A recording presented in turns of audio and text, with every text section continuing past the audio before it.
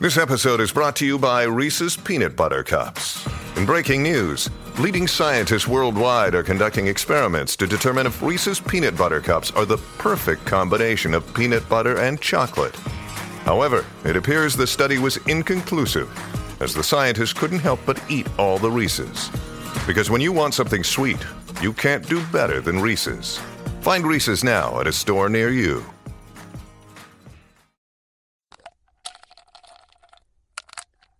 Now, I'm sure a lot of you guys know already, I used to be a door-to-door salesman, and in order to make sales, I had to knock on the doors of complete strangers, persuade them to let me into their house, persuade them to let me sit down for about 2 hours to give a presentation, persuade them to give me their social security number and ID, and finally, persuade them to sign a legally binding document. So naturally, over the years, I picked up a couple of extremely powerful persuasion techniques, and although the odds were stacked against me, I was still making sales every single day. So in this video, we're going to go over 3 of my favorite persuasion techniques so that you can start making things go your way. The first technique is called the Sullivan's Nod, coined by the man who invented it. All you have to do is nod your head very slightly, 15 degrees, 3 times while speaking about something you want the other person to agree on. For example, back when I was doing sales, it was my job to convince the buyer that their telecommunication services were subpar. So I would say things like, I know your internet's been kind of slow, while doing the Sullivan's Nod, and almost always they would say, yeah, my internet's been kind of slow, even though honestly the internet speeds were about the same. A study actually found that waiters who used the Sullivan's Nod to suggest dishes saw a 40% increase in the amount of those dishes being ordered. The second technique we're going to talk about is called the foot in the door technique. This is a psychological phenomenon that is well known by all psychologists. Basically, all you have to do is make a very small request, then you follow it up with a much larger request. Because when someone agrees to do something for you, they are much more likely to agree with the next thing you ask.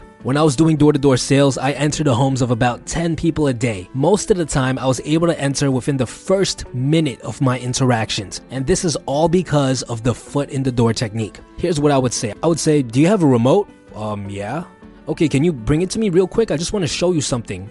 Sure. And then they'd bring me their remote, and then I would say, all right, let me show you something on your TV, and I would literally just walk into their house. You'd think people would resist, but 90% of the time, I was able to walk in without any trouble at all. The small request I make is for them to bring me their remote control. The larger request is that I enter their home. What I also like to use in these interactions is another form of the foot in the door technique. I call it yes mode. When someone says yes 2 times, they're much more likely to say yes the 3rd time. The first thing I ask in this example is a yes or no question. Do you have a remote control? Yes. Then I ask them to bring it to me, and they say yes again. And then I ask to show them something on their TV, and that's the 3rd yes. And to top it all off, when I'm asking the 3rd question, guess what I'm doing? I'm also using the Sullivan's Nod. Whoa.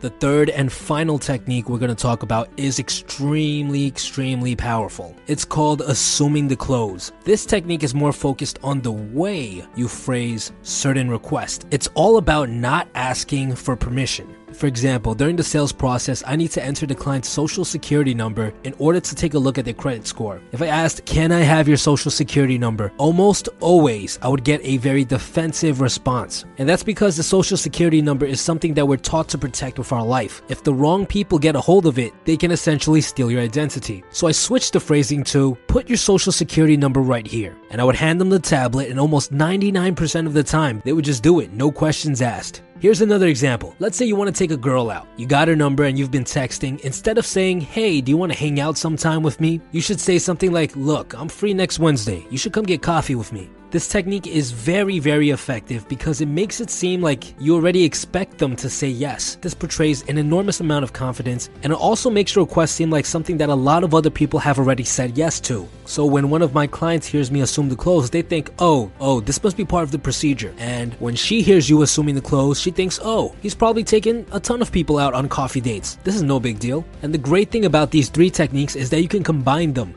to give yourself an incredible persuasive edge. Mix them together, stack them on top of each other, try them out the next time you have to persuade someone to do something, and you'll definitely see a significant improvement.